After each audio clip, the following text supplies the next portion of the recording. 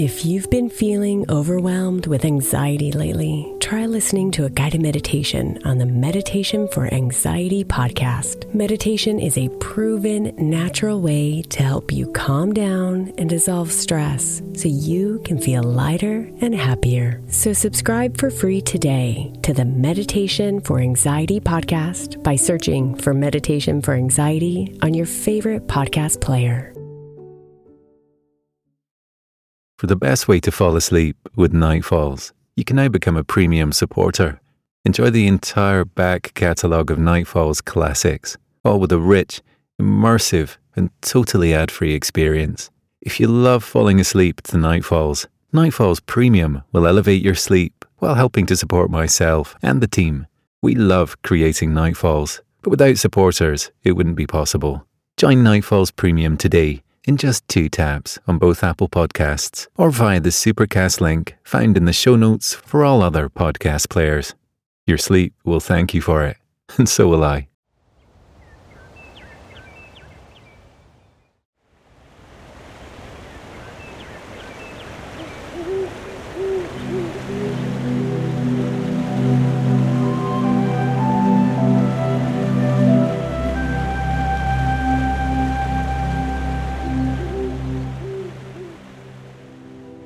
Hi, I'm Jeffrey. Welcome back to Nightfalls. Come settle in for tonight's soothing bedtime story. As always, don't worry if you fall asleep before the end. You can drift off whenever you're ready. Come, join me around the fire for tonight's tale. I'd like to tell you about the night my friends and I built a treehouse in the clearing of Nightfalls and gazed at the night sky from its lovingly crafted veranda. That night, I watched as my wishes materialized as stars in the sky and counted myself lucky to be right where I was, and not so much in need of any wishes at all.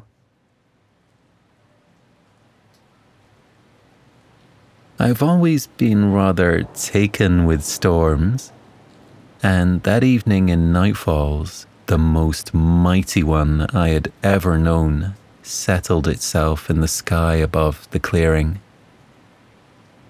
The quiet thickened along with the air around us, as dark clouds hung heavy in the sky above and prepared to roar in the bowl of the mountains we made our home in. When they could no longer bear their own weight, the clouds burst and I felt rainfall, warm against my face and wetting my hair. The smell of summer soaked through Devani's clothes and into her skin as I clung to her on the beach. Together, we watched the elements temper the dizzying heat of the day. The rain fell heavier and heavier still, unerring in its attempt to wash away the heat of that summer. We stood stock still, anchored up against one another, in awe as lightning threaded itself across the night sky and thunder rallied around us. When the storm had finally moved off, the birds that had sought shelter from the raging elements in the mossy thicket sang their midnight song as they returned to what remained of their nests up in the treetops. I had only heard that song once before, on the occasion of the endless night when day and night tangled together and the clearing had transformed before our very eyes. It was a low and slow tune, lulling all who heard it just a little closer to sleep, carrying on the breeze after dark. Hearing the notes once more reminded me of that never-ending night I had shared with my friends and the magic of nightfalls months prior. That night, the changes in the forest had seemed as stark to me as that between night and day. It was harder to notice the change in the pine forest in the wake of the storm it had weathered that evening. If I hadn't known it so well, I might have missed the birds, who knew which nests needed mending and set about it as they sang their song. Perhaps if I hadn't spent nearly a year listening to the sound of fresh water tumbling over the cliff top and splashing into the lake below, I might not have noticed how much heavier it sounded in the moments just after the storm had finally exhausted itself and moved off. I might not have marked the otters in the river above that made fast work of repairing broken dams to slow the tumbling of the water over the falls and into the swelling lake. Creatures of all manner, some of which I had never encountered before, busied themselves about the clearing long into the night.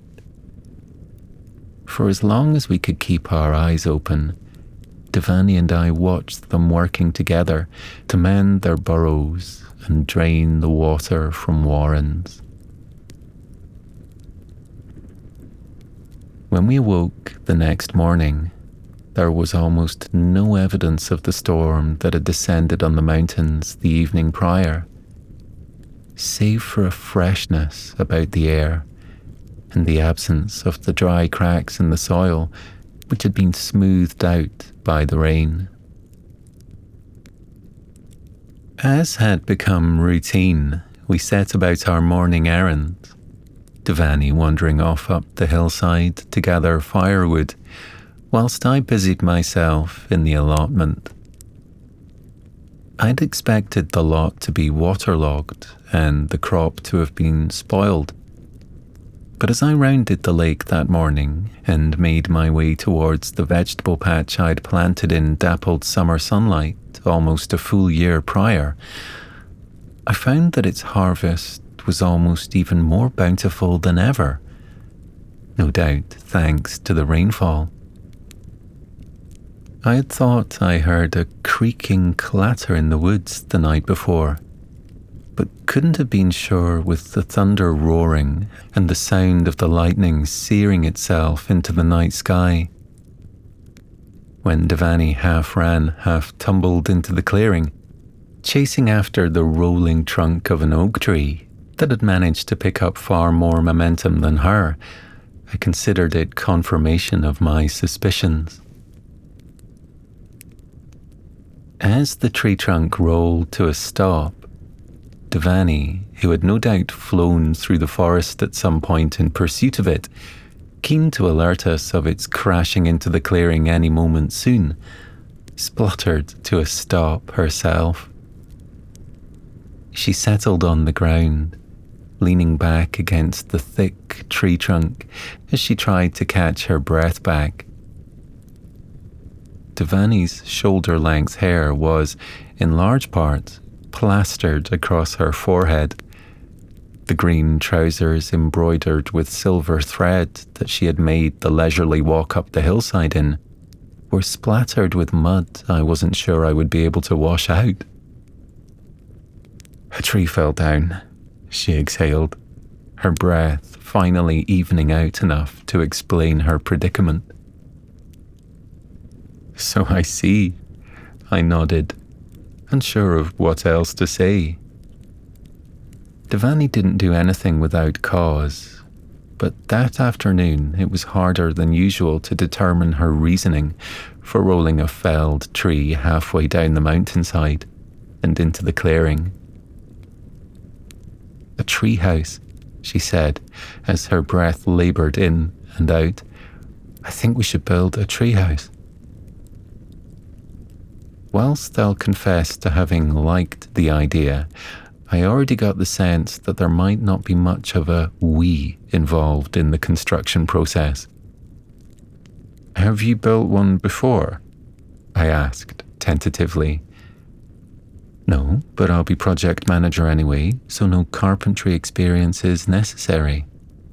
She smiled, as that oh-so-familiar light made its way back into her eyes, and she explained, You and the others will be on the construction team, the engineers, if you will, crafting my vision with nothing but nature's finest materials and your own hands. Devani Dasgupta, I am nearly 74 years old, and I will do nothing of the sort, Lyra asserted from her spot beside the campfire. Lyra was right. The suggestion was outrageous, and I'd come to think that perhaps Devani herself was, in the very best way possible, a little outrageous too. I didn't think there had ever been an instance in her life where Devani had wanted for something and not immediately gone in pursuit of it, asked for it, or simply taken it. She had told me enough of her story to know that, while her approach tended to be fast and effective, it had on occasion landed her in hot water, sticky situations, up creeks without paddles, and in rudderless boats. It was one of the things I loved the most about her, that she didn't care like I tended to, not about what people might think of her, or if she was living up to expectations. She didn't worry about whether or not she seemed impressive, or if she was on the right path in life. In truth, I think it was because she simply didn't have time. She had always struck me as being so entirely caught up in the present moment that it made perfect sense she had simply never had a moment to concern herself with any of those thoughts or fears. Laughter catching on the corners of her words, Devani insisted that this is a dream job. I'm surprised you're not all biting my hand off to work on it. If it were not already obvious to you, I do not dream of labour, Lyra retorted, pottering about with my plants for a few hours and calling it a good day's work is one of the main reasons I relocated to the mountains. Devani didn't seem to have a comeback for that, so I settled the matter myself. What about this? I'll build the base of the structure in the tree, and then we can use the spell work to do all the rest, I offered, managing to appease the pair. I think sometimes we forgot we could make use of the magic at any time for any purpose, particularly when we were in pursuit of something particularly human, like a nice veranda up in the treetops to picnic on and watch the stars from. Together, we set to work. Devani drew out her plans with a stick in the soft soil on the forest floor, and Lyra sat beside the campfire with her feet up, reminding us intermittently not to dawdle nor work ourselves too hard in the heat of the day. After a long afternoon sawing planks out of the oak tree with the sun on our backs, Devani and I wandered into the lake to cool off, and Anwen made her own appearance, asking rather abruptly what all the ruckus she had heard going on above the surface water had been about. Anwen's default setting seemed to be CEO and General Director, and so as we waded out of the lake, buoyed by ideas she had offered and half insisted upon, we began to use our magic to warp the branches of a great pine tree on the edge of the clearing and ready it for construction. Thankfully, it didn't take too long to establish the platform up in the tree. And with Devani waiting at the foot of the pine, ready to float me to safety on the breeze she could summon if ever I were to stumble or fall, I felt more than confident in my safety. There was no one I trusted more than her. By the time the platform was level and sturdy enough, the sun was already beginning to dip below the horizon.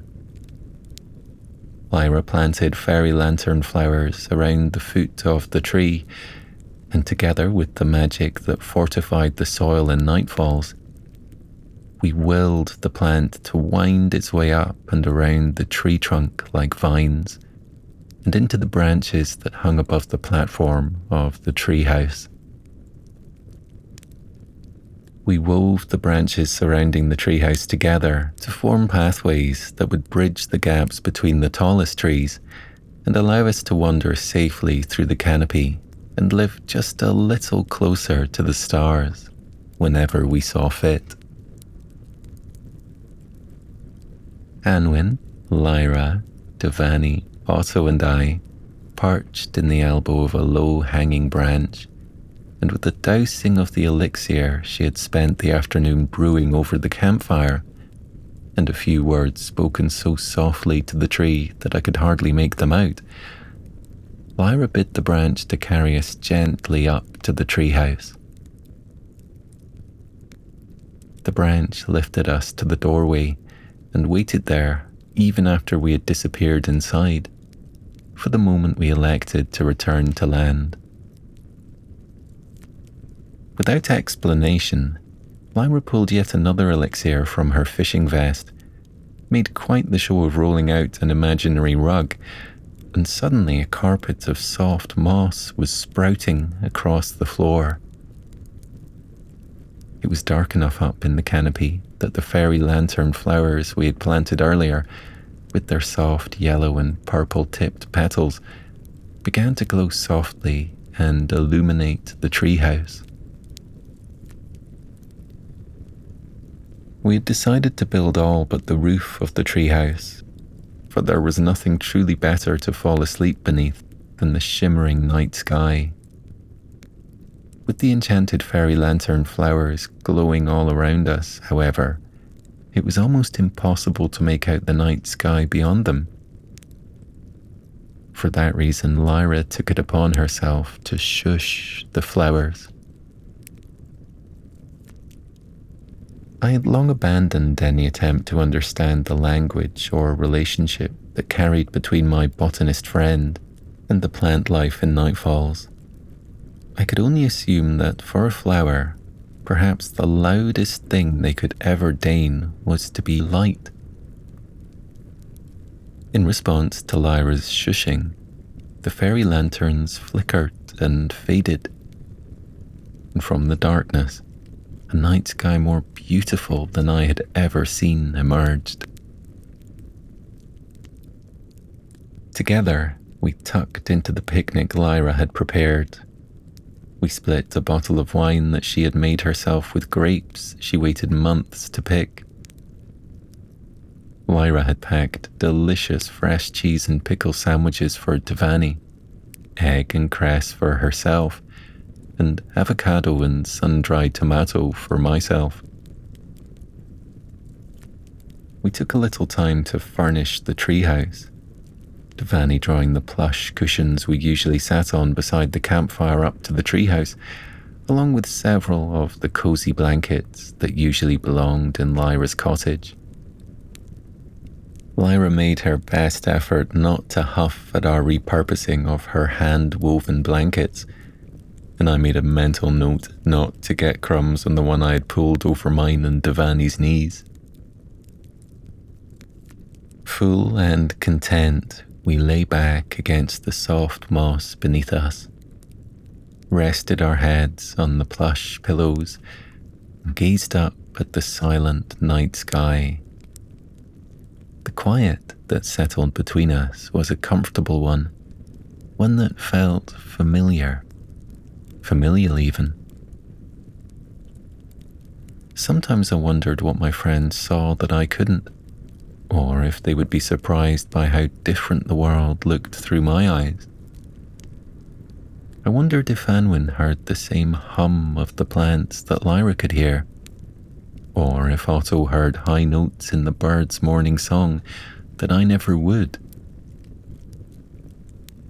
Gazing up at the stars from the treehouse and being just a little bit closer to the cosmos than I was accustomed to, I wanted to believe that I could see more of the stars in the night sky than I usually could. When I glanced over at Anwen, laid back against the soft moss, her gaze looked as though it were light years further off than mine had been. It seemed as though she saw beyond what we did and into an abyss I might never get to know of. I wonder if she, more entranced than the rest of us, could see to the very corners of the universe. I wondered if those edges were as sharp as I had imagined them to be as a boy, or if perhaps the cosmos settled softly into nothingness. As I lay there relaxing, I couldn't help but wish for more nights just like that one.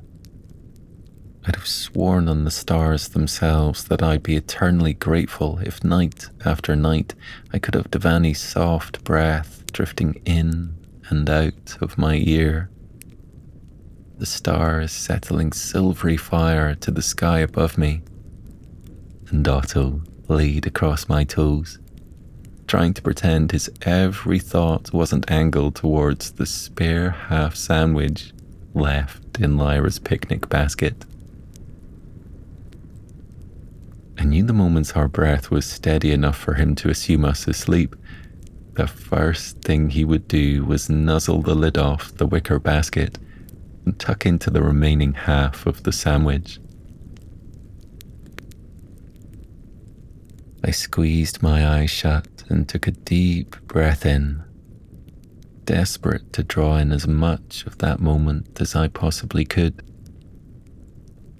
A sense of deep contentment washed through me, for there had been something rather affirming about laying bare my deepest desires for the universe. Even in the silence that echoed around me, I felt seen, and I felt heard. When my eyes opened on the night sky once more, I realized that there was a new light shining there, and it took me more than a moment to realize that that light was my own. Perhaps it was fanciful to think of the stars that adorned the night sky as wishes pinned to the patchwork of the cosmos. Everything in me wanted to believe that for thousands of years, humans had sat to bed to do their dreaming, and in the space between wake and sleep, where we had time to wish on what might lay up ahead and round the bend for us, we had unknowingly been etching our desires into the night sky. Perhaps those dreams, the wild ones that took up space and occupied thoughts in every hour of the night, had dug in so deep and scraped hard enough against the bounds of what we knew to be true that they had punctured the very fabric of the universe, poking a hole in the night sky itself.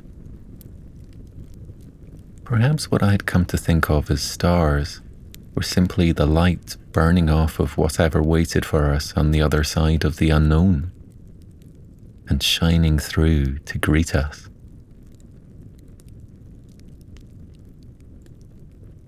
As I sunk deep into relaxation, and perhaps even deeper into thought, I came to imagine the stars as snags in the spool that knitted the universe together.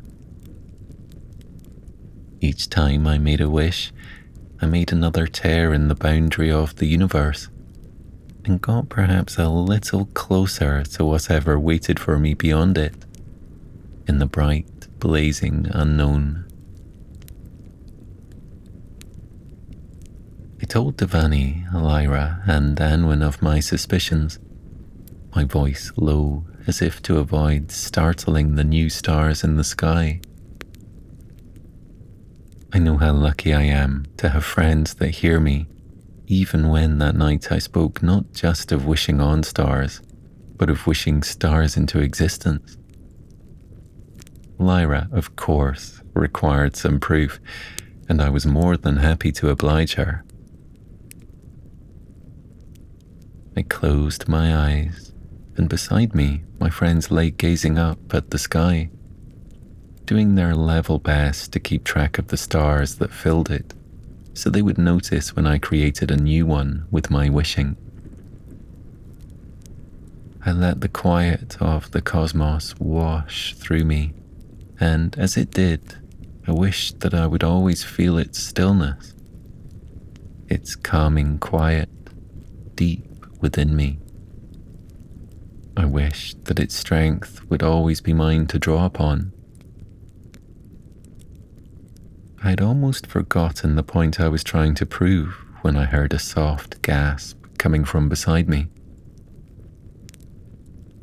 I opened my eyes and found myself staring at a new star, one that burned brighter than all those around it. The longer I looked at it, the calmer I began to feel. Wave after wave of peace washed through me, and when I was finally able to tear my eyes away from the shining light of that wishing star, I noticed that my friends seemed just as enraptured by it as I had been. Smiling to herself at last, Anwen closed her eyes tight and made a wish of her own.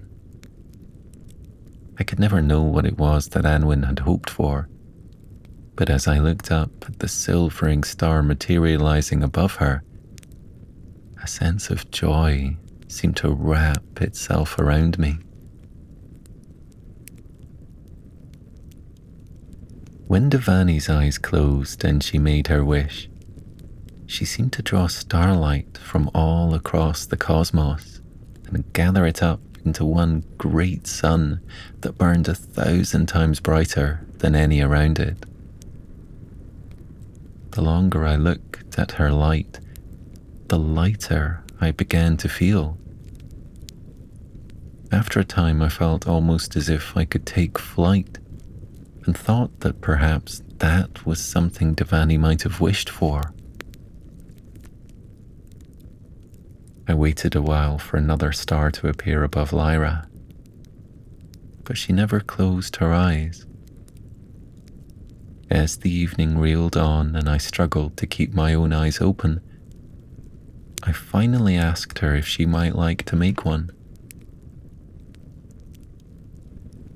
Lyra shrugged against the soft moss beneath her before she confessed, "I have nothing to wish for, nothing to want for, nothing I need that isn't already somewhere within me. I'm perfectly content." At that, she lay her head down and finally allowed her eyes to close. Lyra drew a deep breath in, and as she exhaled, it felt almost as though she unmoored herself, letting go of the day so she could drift easily into a deep and restful sleep. We followed her, Anwen, Devani, Otto, and I, into peaceful dreams of our own, as we stretched out beneath the stars and let the night reel on around us.